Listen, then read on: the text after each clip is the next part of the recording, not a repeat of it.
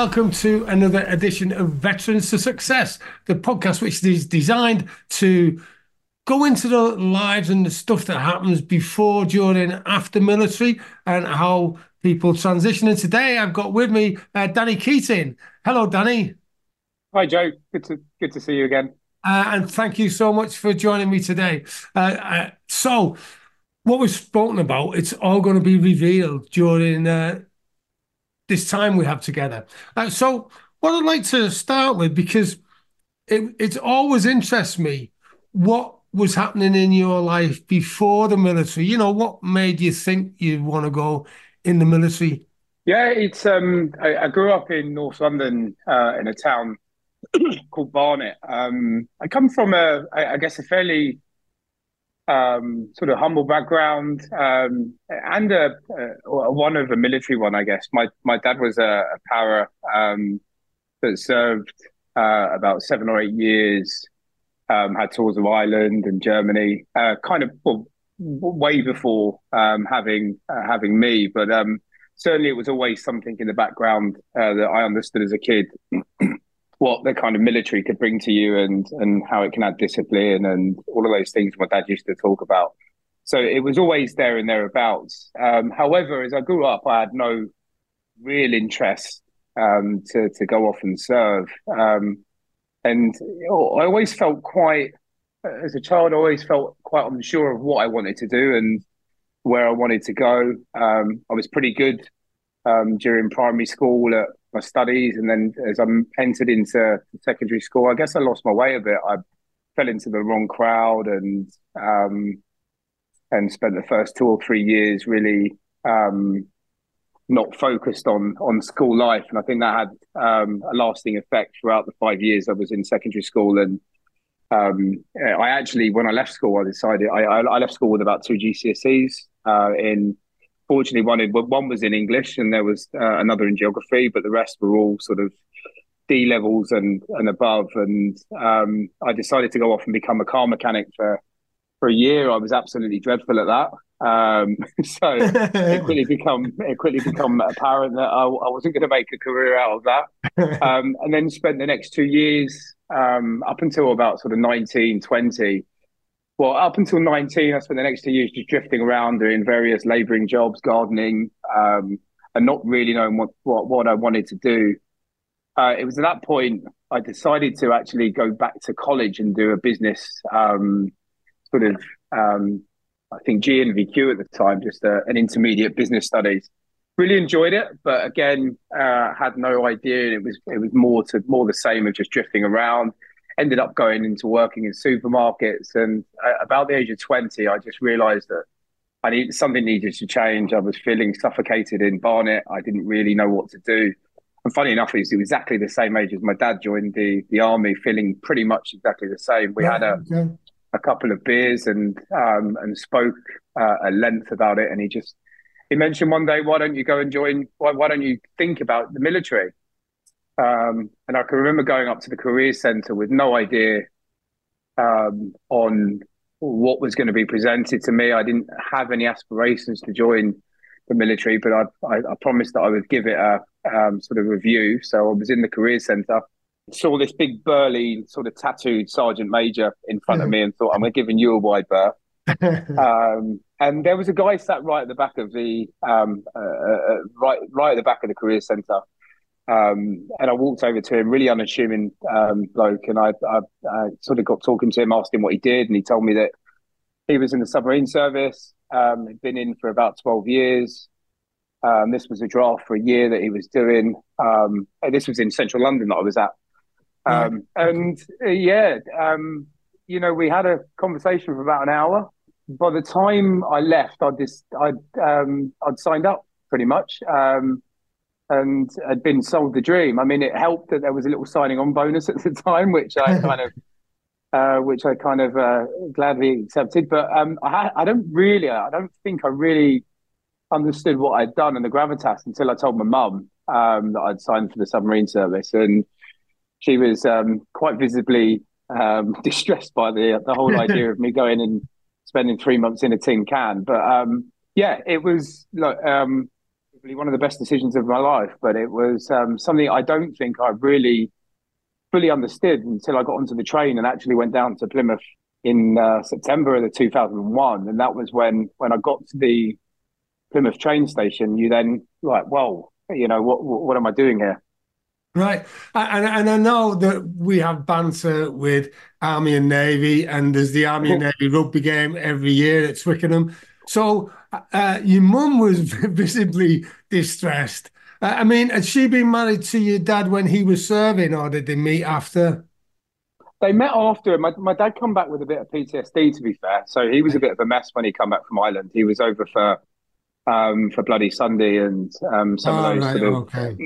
um, some of those scenarios where the situation in Ireland was quite horrible for a while. So he was a bit of a mess, and my mum patched him back up. So I guess my mum was more concerned that she'd been through this once before, and the whole idea of the patrols, and I had to explain to her that submarines go away for quite a while, and Yeah, yeah, yeah. I think to her it was more around the whole idea of not wanting to watch me go through similar things that my dad did, I guess. Yeah, right. Okay. And how did your dad feel about you joining the Navy rather than the Army? um, yeah, I mean, my dad's always had quite a pragmatic view on it, and I think the way he saw it was a much safer environment to be in modern warfare. He had spent a number of years on the front line, and I guess my dad thought it was a wiser decision Yeah, in terms of not being, and particularly at the time, when I joined in 2001, we'd just come out of the Gulf War and terrorism was quite high, and we yeah, were involved in skirmishes and conflicts all over. So I think from my dad's perspective, he was very. I think he respected and wanted, like the idea. I think the submarine service piece intrigued him. He'd been a para, so that kind of that going to the next level. yeah, I don't yeah, know what he would have said if I'd have just told him I was going on the ships, but yeah, the fact that it was the submarines, I think, it kind of intrigued him a bit. yeah, yeah. So your dad went as high as possible, and you went as low as possible. Yeah, yeah, yeah. I don't know And whether quite that funny was enough, I don't know whether that was to keep you away from your dad or it was just the way it turned out. yeah. I mean, funny enough, I don't like heights, so I've always had that banter with him about the fact that yeah, I couldn't have done that. And certainly, I took him actually up in when we went to Scotland, my first trip. They used to back in the day allow parents and families onto to the boats, Right. and we had a family day, and my dad come down, and well, I remember having a beer with him afterwards, and he said, "Not a chance, like never." So it was quite interesting that we've got this complete polar opposite view on Yeah. height and submergence. Yeah, well, I've been in a submarine, and I've got to say, like, I don't mind adventure and whatever, but there's no way that I'd want to live for 3 months with a bunch of blokes and women in a small tin can under the water. No, Yeah, not. yeah. So right, so you was had a good meeting with the careers advisor, the Navy bloke who did a secondment for 12 months in London. So you go down to Plymouth, and what's your greeting like? It might be slightly different than I'm your mother now. Who am I? From a sergeant in the army. So what was it like when you got there? Well, it was quite surreal. I mean, I had this vision of I'd got into sort of I guess arguably wrong crowds when I was drifting for those 2 or 3 years, and I was part of me wanted to get away from the whole world in terms of Barnet and that London feel, and there was a level of excitement to get away from it all. And quite Yeah, funny enough, when I got down to Plymouth, we get ushered into the cafe in Plymouth Station, and it's all very nice and calm. And I'm having a coffee, and the first guy that walks up to me and introduced himself, we know each other's best friends and all of that. So I'm like, can't even get away from the place here, and we're still best friends now. Me and a guy called Tim Jackson, aka Jacko. So it was quite funny, but we had a bit of a surreal. I guess it was a bit of a indifferent start to our military career, because the very next morning we had the whole 9/11 attacks. So it was yeah, kind of there was an eerie feel around the naval base, and we went from a very low level of security into I think the highest that we'd been for a few years on naval establishment Mm. alongside. So it was kind of there was a level of seriousness across the training staff that we had to sort of contend and deal with in my entry because of the fact that we were clearly gearing up over those 2 months. The whole temperature of the world was gearing up, Yeah, yeah, yeah. particularly the call for us to go and into Afghan and all of that sort of stuff. And you had the whole Gulf War two kicking off as well. So there was a level of there was a level of seriousness in our training, which all basic training you go through, but there was a few reminders that across that sort of training 8 weeks where you were reminded that you actually were here to Mm. potentially go to war, and Yeah. yeah, that it was, but fun at the same time. I don't think for me the personality. I think the Navy suited me. We had times where we were drilled and it was horrible, but I think that there's certainly from conversations I've had with pals that have been in the army and the Marines, there was a level of it was easier, I would say, in the Navy than it Yeah. sounds in the army and so forth. Well, I mean, there's always that saying that we used to use, I dare say it's still used today. In times of peace, we train for war, and in times of Yeah, war, we fight for peace. And yeah, and indeed.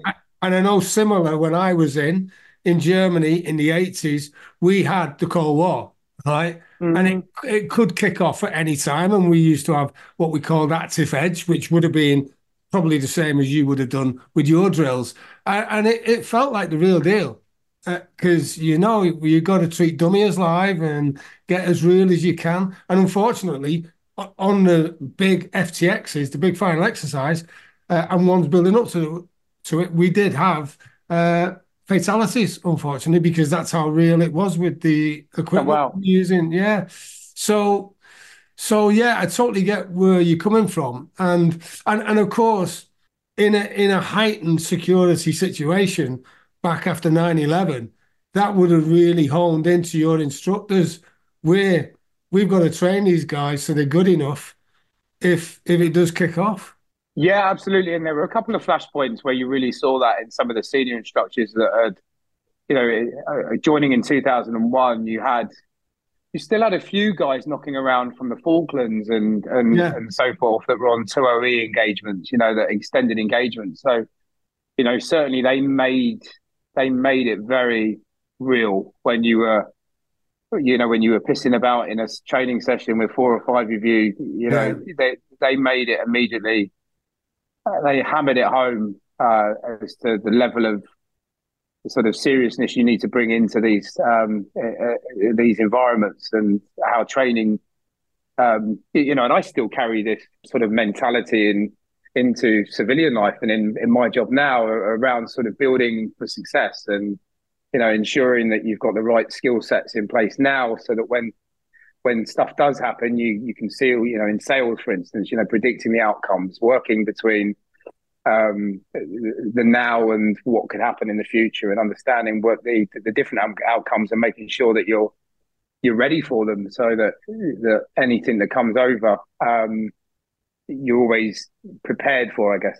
yeah. And I always find it interesting. People say like civilians generally, they don't understand how military guys, men and women, are just ready if it Yep, does kick off because we train so regularly, and I think that's something that guys bring to business on Civvy Street indeed. Yeah, now because you're just so drilled on processes, systems, techniques that when you do have to do the job, you could just do it easily and effortlessly. yeah. And I always look in my civilian life. I always struggle when people, turn off their emails or I haven't been able to get back to you because I've got 400, 500 emails building up, and I always struggle with that because my idea is always to be prepared, always to ensure that you've got enough time to manage yourself correctly, and all of this sort of key skills that you're taught from day one. And it always makes me laugh when you hear people that are so busy that they can't keep up with their own workload. And it's something that I sometimes take for granted that I've had drilled into me from the age of 20. You know, that the ways of working which are so transferable. And I think it's something that as veteran military leavers we take for granted and don't really realize how transferable some of those skills are that we Yeah. are taught from day one. You know, even the nonsense. I never really understood why somebody was checking my bed every morning, right? But you then realize just doing that every day is routine, it's structure, it's Yeah. all of those things that they just become second nature to you in your working life. It's discipline. So yeah, it's something that I've massively started to really think about as I move into the later stages of my career and into leadership and and beyond, how I can help prepare the people that work for me and the junior guys coming through, how I can help sort of try and transfer some of those skills without having HR issues raised over my head. Yeah, and that's interesting about Make Your Bed because on the mastermind program I run, I spend a whole session on Make Your Bed Mm-hmm. because it's not about the bed and it's not about the sheets or the bed pack or anything like that. It's the process. And the fact that at the end of the day, no matter what stuff you've been through, you've got somewhere safe to come back to. Indeed, and it's nice made and warm and all that. So yeah, Yeah. absolutely, I get that. So, right. So you've gone through training, basic training, and they've got you sub ready or however you would describe it. But then you get to your first ship. How are you feeling at this point? My first boat. So you get drafted before you qualify on the submarine. You have to you do what they call an SMQ wet phase, which is your final test, which is walking around the whole submarine. It's probably the hardest thing I've ever done. It's intense. You know, you start at the front of the submarine, working your way back, and you're with two very senior individuals, and they're just start firing questions. You know, what's that valve? How do you isolate it? What does it do? What pressure air does it come that comes out of it, etc. And that's all the way from the front of the submarine all the way back. And essentially, you're building a crew where everybody can help every individual, no matter what the situation, no matter what the rank. Yeah. If you're in an environment where it's unfamiliar to you, you should still understand how to shut that environment off, isolate it, and make sure the rest of the ship's company are safe. So my first trip was on HMS Vigilant, which was a Vanguard class Trident nuclear submarine based out of Faslane. So at the Right. time, the submarines were split between Devonport and Faslane. So Devonport in Plymouth and Faslane just up on the coast of Scotland. So I didn't really understand. They ask you to pick the submarine you want to go on, and at the time, I didn't really understand what I was giving up in Plymouth. So I ended up joining the Vanguard class up in Scotland, and that ultimately became one of the decisions for me to leave 7 years on. Was being stuck up in Scotland, and I struggled up there. But certainly, when I first went up, it was pretty awesome, and I can remember. I've actually got a video of me going to sea the first time, which my mum and dad shot from the Helensburgh coastline. But yeah, we went out, and the first trip was a 3 month patrol, which I think I was underwater submerged for about 94 days, 93 days. Right. That's a first. Yeah, That's a first stretch. That. Yeah. it is indeed. Yeah, yeah. And what sort of because obviously I know being in a submarine is pretty secret and what goes on, you go down to depths where nobody can detect you or it's very Yeah. difficult. So what can you tell us about the lessons it taught you in generic terms? How did you feel when you were down there? Yeah, I mean, it's quite surreal for me. It was strange just watching how, 110 plus men, because at the time it was just men on submarines. Then, over the years we've started to to diversify, which I think is a good thing. But at the time, we had 110, blokes essentially from all different walks of life, serving on submarine at the same time. And um, I was surprised how, even though you're in a confined space, and even though you're stuck with these 110 people, how at times it was quite solitary, and how you felt alone at times, and they would go through periods where you missed home, and all of those sorts of emotions around what am I doing, 30, 40 meters under 40 foot under the water, drifting around. And so there were times when I would question it, but I think for me the biggest sort of lessons I learned immediately was around that idea of sort of teamwork, sort of togetherness, ensuring that you know you are absolutely aligned to every potential crisis that possibly could happen. You've thought about, you've understood. And I think, like I said earlier on, that is still something I majorly take forward in my career now, is trying to, particularly in sales, working in IT sales, always trying to understand the potential outcomes of a deal that we're working on, or a conversation we're having with a customer.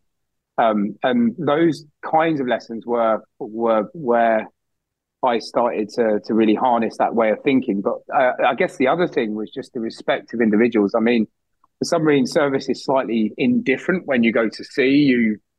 Invariably, a lot of the junior officers will drop rank, and you will just be on first name terms, right? Yeah, Um, yeah, so it becomes very much almost a non-military militant way of life underwater. You've got the absolute rigor and steel and routine of the military driven into you, but there is also a level of calmness that I never saw outside of um, being underwater, where every single person in that submarine, and I know like this across the military, has got your back, whether you get on with them or you don't. And it's not just having that back; it's also knowing that individual is as highly trained as you are to do the same job as you, yeah. which was epic.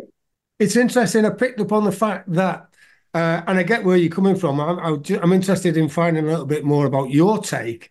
Is you said that even though you're on a submarine with 110 blokes, that at times it was solitary.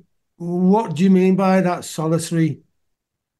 Yeah, I think for me, the working pattern that we had. In the time I was in the ops center, I went on to become a chef a couple of years down the line when I was in the boats. But for the first couple of years, I was working in the control room, and we used to work 6 on, 12 off at the time. And those 12 hours off, you'd have something to eat. You might get a little bit of a workout. We had a small gym down there, but then you're ending up spending sort of 7 to 8 hours in a bed the size of a coffin almost. Yeah, It's yeah, yeah, it's very, very enclosed.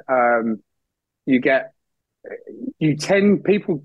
What I saw is a lot of people go within themselves, yeah, and the levels of conversation are there, but at times, you can feel very alone on a submarine. You always being around people, and I think it's the lack of loved ones and the lack of sort of yeah, human connection in your own circle. So, and people dealt with that differently. I know guys that would write journals and yeah, letters back to their family where they couldn't send them. So there was often times where you would feel alone, and in solitary whilst you were still around so many yeah. people. Yeah, and so you definitely didn't join up to have a walk-in wardrobe then. No. I think that'd be fair to say, wouldn't it? Right. So you've, from what you've said, right? You've gone through your training. You're on the submarine. And then I picked up on the fact that Faz Lane was dynamic at first, but it was probably one of the reasons you actually decided to leave. What can you tell me about that? Yeah, I mean, I think it was a culmination. When I first, I remember speaking to Drafty, and um, they were talking to me about the options around, the difference between the attack submarines and the nuclear submarines. Well, the nuclear Trident missile submarines. And what I regretted the decision the minute I got up to Faslane was that we had this notion of you could go up to on Vanguard class at the time. You got a lot more time off. You would do a 3 month patrol. You'd come back and invariably have sort of 2 months of downtime at home Yeah, to recover and recuperate. And it was very almost transactional. You did a patrol and and the idea I got sold on was this idea that you can go and save up and then go on holiday every yeah, yeah, sort of 3 months and go out with the lads rather than going on this global tour with a submarine. And I don't know why, but I kind of got led down that path. And after being up, I'd never lived in Scotland. I'd never lived outside of London apart from those sort of 12 to 15 weeks in Plymouth. And I didn't realise the minute I got to Faslane, I realised how much I missed being in a city, coming from yeah, London, yeah, coming from and Glasgow. I didn't drive at the time. Glasgow was sort of 45 minutes away on a train, so I didn't realise what an impact that would have on me. yeah. Just being stuck on the coast with a row of pubs where everybody knew each other, and it kind of the 2 or 3 years I was up there, I was almost coming home most weekends, as were most Southerners. So we would go up on a Monday or on a Sunday night and then travel home on a Thursday evening, Friday morning as soon as we could.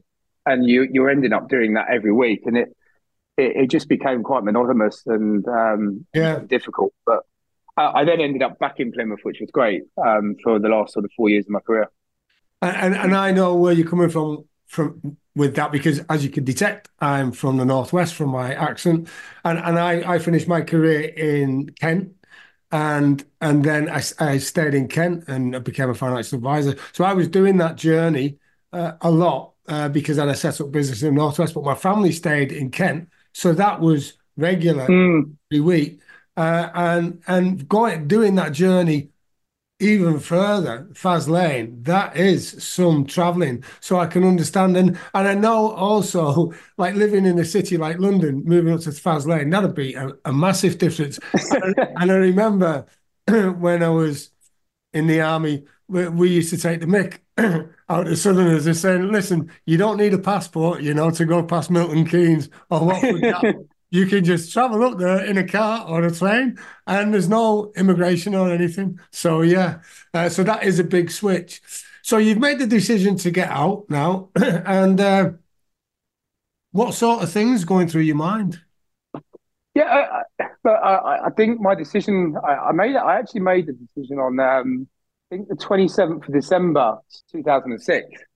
And I'd had Christmas. I'd worked alongside my submarine at the time was in refit in the docks in Plymouth, and I'd had a good Christmas. My family had come down to Plymouth. We'd really enjoyed it. I'd started seeing a girl in London at the time. So I started just thinking about what I wanted in the future. And I saw a number of you talking about sort of traveling up and down the line and not seeing your kids and all of those sorts of emotions. And I started seeing a number of relationships break down and people getting divorced and then not knowing whether to go home and Yeah, it yeah, just yeah, started making me think about sort of life after the military, whether I wanted a career in the military. And I decided after 7 years it was probably time to step away. And I was getting to that period. And I think a lot of people do when you get to 7 years, that's the kind of cut off before you think, well, I may as well do my half pension, yeah, yeah, and then you get to your half pension, you're like, well, I've only got another 12 left or 11, I may as well yeah, crack yeah, on and do.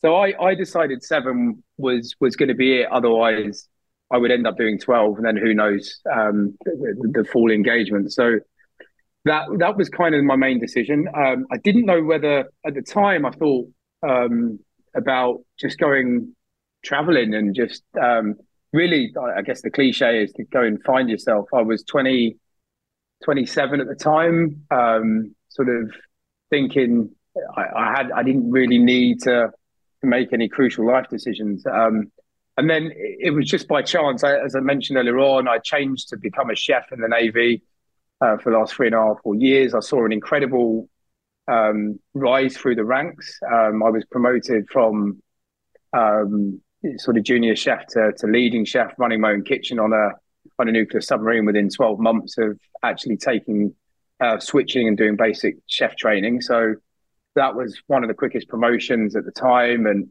so I saw that and thought I wanted to follow a career in food. I had a passion for it, and decided to go to university to do a food marketing degree in Birmingham.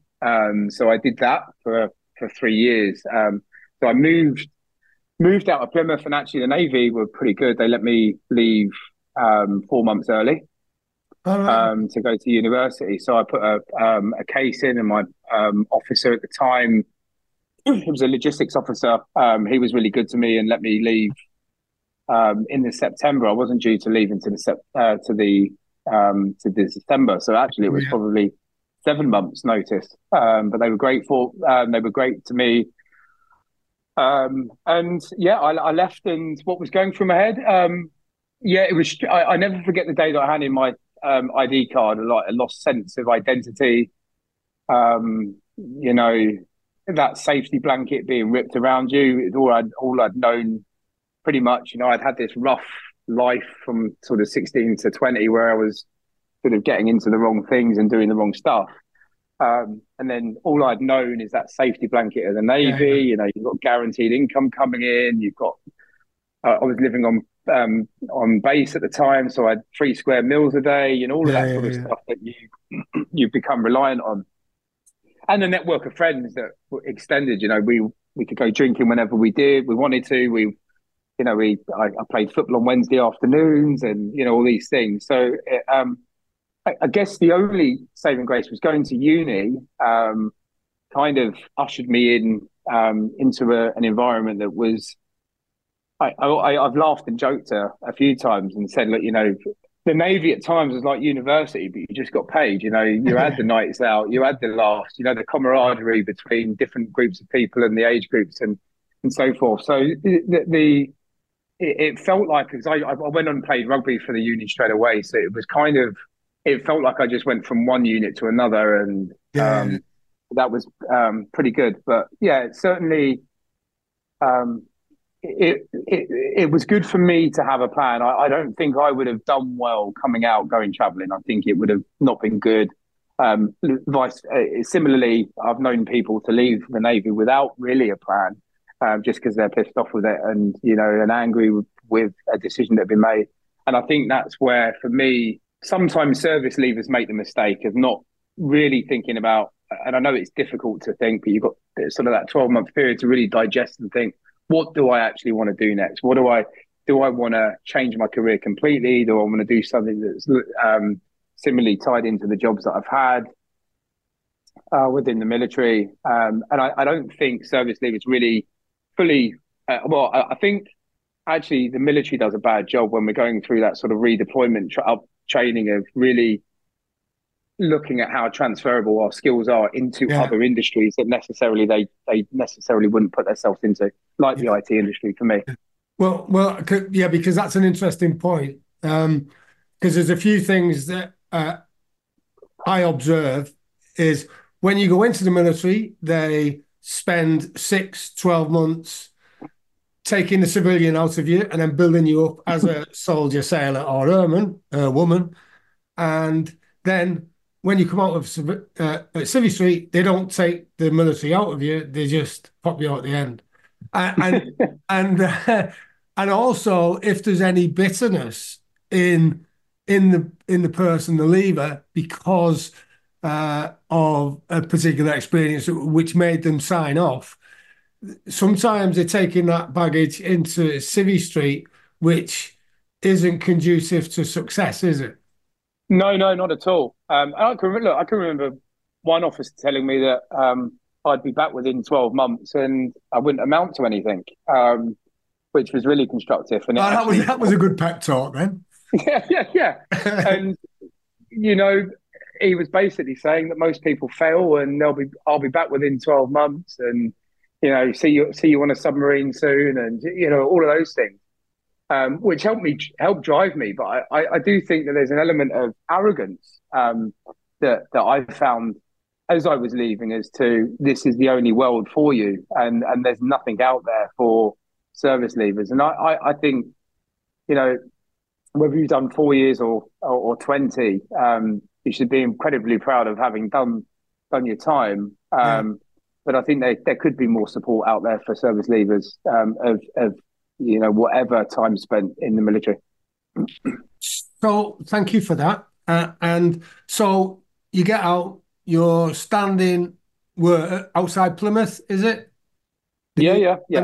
Plymouth. You've just handed your ID card in. You've gone to uni. You've lost your identity, and then fortunately, uni is sort of structured. Well, it is structured, maybe in a different way, but it helps you then bond with different people in different places from different cultures and different areas of life.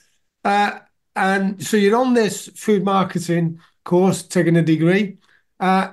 Which is interesting because I know what you do now, and it's nothing to do with food. So, Yeah. so what happened?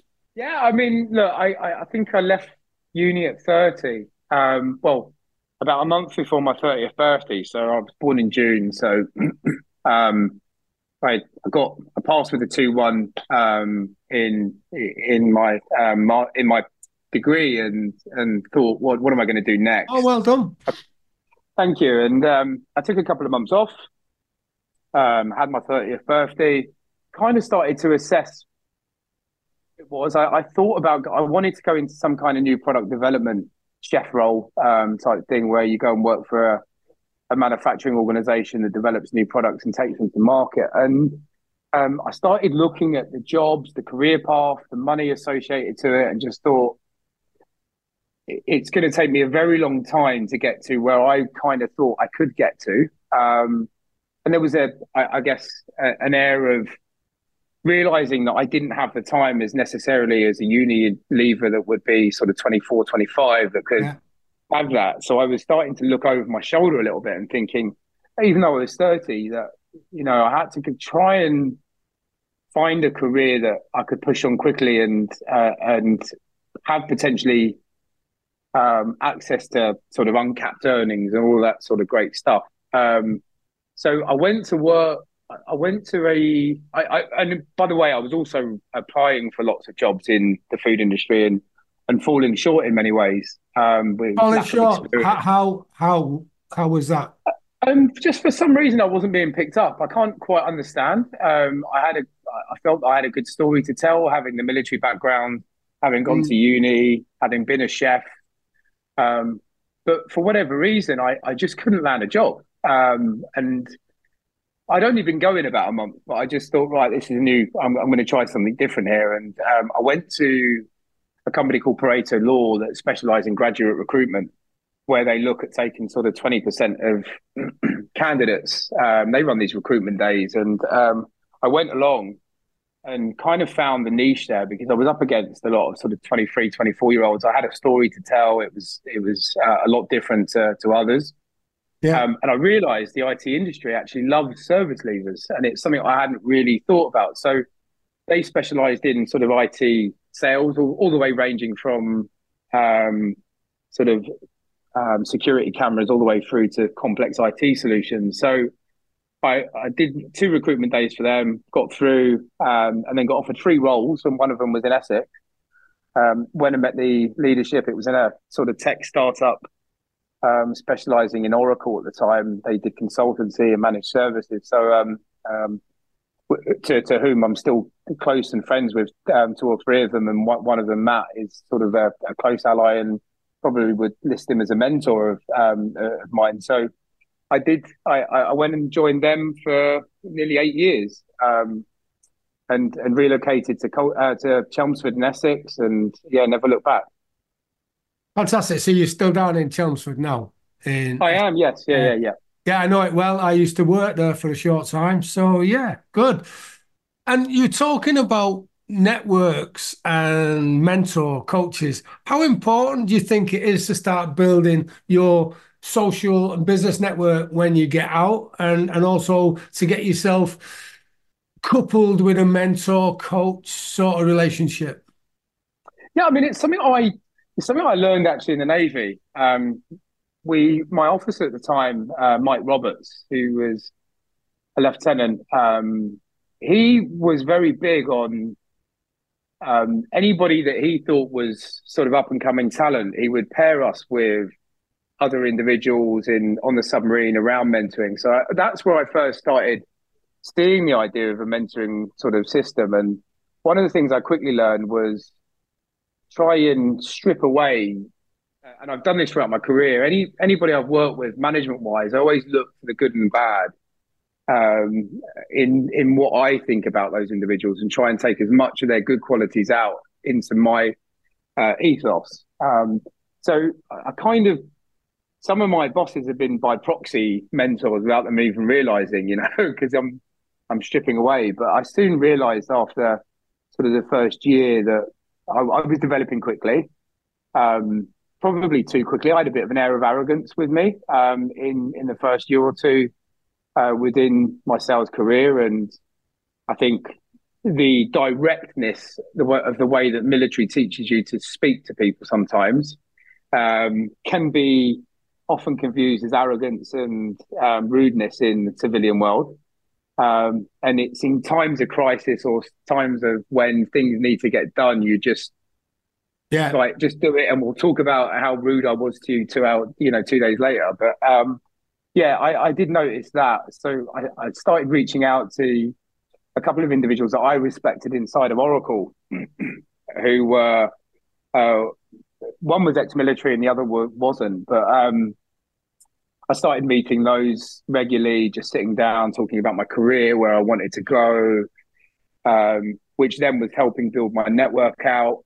and look, I think mentoring is probably, particularly, I've just signed up actually for a mentoring program and to act as a mentor for ex-military folk. And I think it's hugely important that, and probably a missing piece of the sort of service leaver environment is that I think all of us as service leavers that are in sort of whatever industry should be giving back and helping veterans sort of step into their next career roles. But for me, it's been probably the most important thing in my career is to constantly have somebody or people throughout my roles to ideate and to challenge me and to sort of push me into sort of helping me make decisions. great. Yeah, because, and that's one of the reasons I've established this podcast, because what is always coming through is that the peaks and troughs, challenges, successes that go on throughout the life cycle of before the military, in the military, and after the military, and also about the closeness and what you get from having a buddy system, effectively, Yeah. because that's what a mentoring or coaching program is. It's a buddy system, like the officer Mike Roberts taught you about, and actually paired you up. So where are you now in your journey to success? Because I know you've got a few things on the boil. So what's next for you? Yeah, so currently I've just joined a sort of it's a long-standing startup that's just been relaunched under a guy called Stephen Kelly, who's former CEO of Sage. I had a conversation with him back in June, and he mentioned that he's sort of starting this exciting project and has asked me to come over to help build the alliances and relationships. So I've had quite a sort of a bouncy career in sales and in IT. I've jumped between direct sales, and I found my home probably over the last 4 to 5 years working in sort of more business development and building out partnerships and alliances. And I think for me, that's where I'm truly leveraging some of those really fundamental skills that I learned in the military. For me, what's next is to hopefully take Serato I'm working for into sort of a um, sort of I don't know an IPO or some level of sort of buyout from a major organization, but to certainly work in for the next 3 years, helping this realize sort of hyper growth in terms of what we do. Aside from that, I'm working with Rise by Barclays, who are a fantastic initiative for fintech startups and helping them do sort of mentoring and skill sets. I've just been invited onto Tech London as an advocate there as well to help sort of lead thought thought leadership around the IT industry and also sort of playing around with ideas in my head around sort of becoming a consultant over the next year or two and starting my own practice, helping startup organizations with the idea around business development and building meaningful relationships in the community. I think from an IT perspective, what we see now is the need for organizations to partner with other organizations and take solutions to customers rather than just single-handed products. So that's I guess that's me in a nutshell at the moment, is just continuing the journey. I've got aspirations to become sort of more of a NED based sort of non-exec director in a number of companies over the next few years. Um, but the other side of it is, which is huge. I think I said to you the other day about reconnecting. I've kind of shied away from my military connections for a number of years. I don't know why. It's probably something I could probably do with some counselling on or something like that. But yeah, for a number of years, I kind of stepped away and didn't really focus on that aspect of my life. But it's something that's become hugely important to me over the last year. So another thing that I will be doing over the next year is hugely focus on how I can give back into the sort of veteran and military community. Well, thank you very much for your time. And what I do want to know, like, it's the Columbo question, I suppose. Oh, just one more thing. What is the one tip that you would give someone who is either leaving the military and going to have to transition to Civvy Street, or has left the military and maybe struggling, or has left the military and is a veteran who's really doing well? What's the one tip that you would give them for any situation that would help improve their lives? Yeah, I think probably a couple actually. One being speak to other sort of veterans and service leavers. I had a great call with a guy that reached out to me who's in the US the other day, and a guy called Dan. And we've never met before. He reached out to me on LinkedIn and just said, "Look, I'm moving back to London. I've got no idea where or what to do next. Can I pick your brains for half an hour?" And I think people underestimate that, and it's quite easy to run a search in LinkedIn to find people. And I think more often than not, you would find that military personnel or ex-military personnel would be willing to give half an hour of their day up to talk about and help ideate what potentially you could do. But I also think for service leavers, I think it's vitally important to have some kind of a plan of what you want to do next, and to understand what the pathway is to success there. Whether it's whether you want to go off to be a plumber or somebody in IT or a brain surgeon. What do I need to get? Where do I need to go? Who do I need to speak to? Are there any ex-military peers in that environment that I can reach out to and understand how they got there? But I think for me, the individuals that I've seen struggle when leaving the military have been the ones that have left because of an argument or because of Yeah. some kind of altercation, and they haven't sort of given themselves enough attention. I think the resettlement centres aren't going to do that for you. So for me, the one thing that I saw was that you've got to take the bull by the horns and steer your own destiny rather than relying on individuals in the careers centre or the resettlement centre to do it for you. Fantastic. So that's brilliant. So I love the story. It's absolutely phenomenal. And I think that you've got so many big plans, which is fantastic. So I'd just like to say thank you so much for your time. I've really enjoyed having a chat and chewing the fat about you before the military, in the military, and then after the military. And yeah, exciting. Thank you. Thank you, Joan. Appreciate it. And look, if any of your listeners want to contact and reach out and talk, then I'm more than happy to engage. Yeah, that's. Have you got any way they can contact you? What's the best way they can contact you?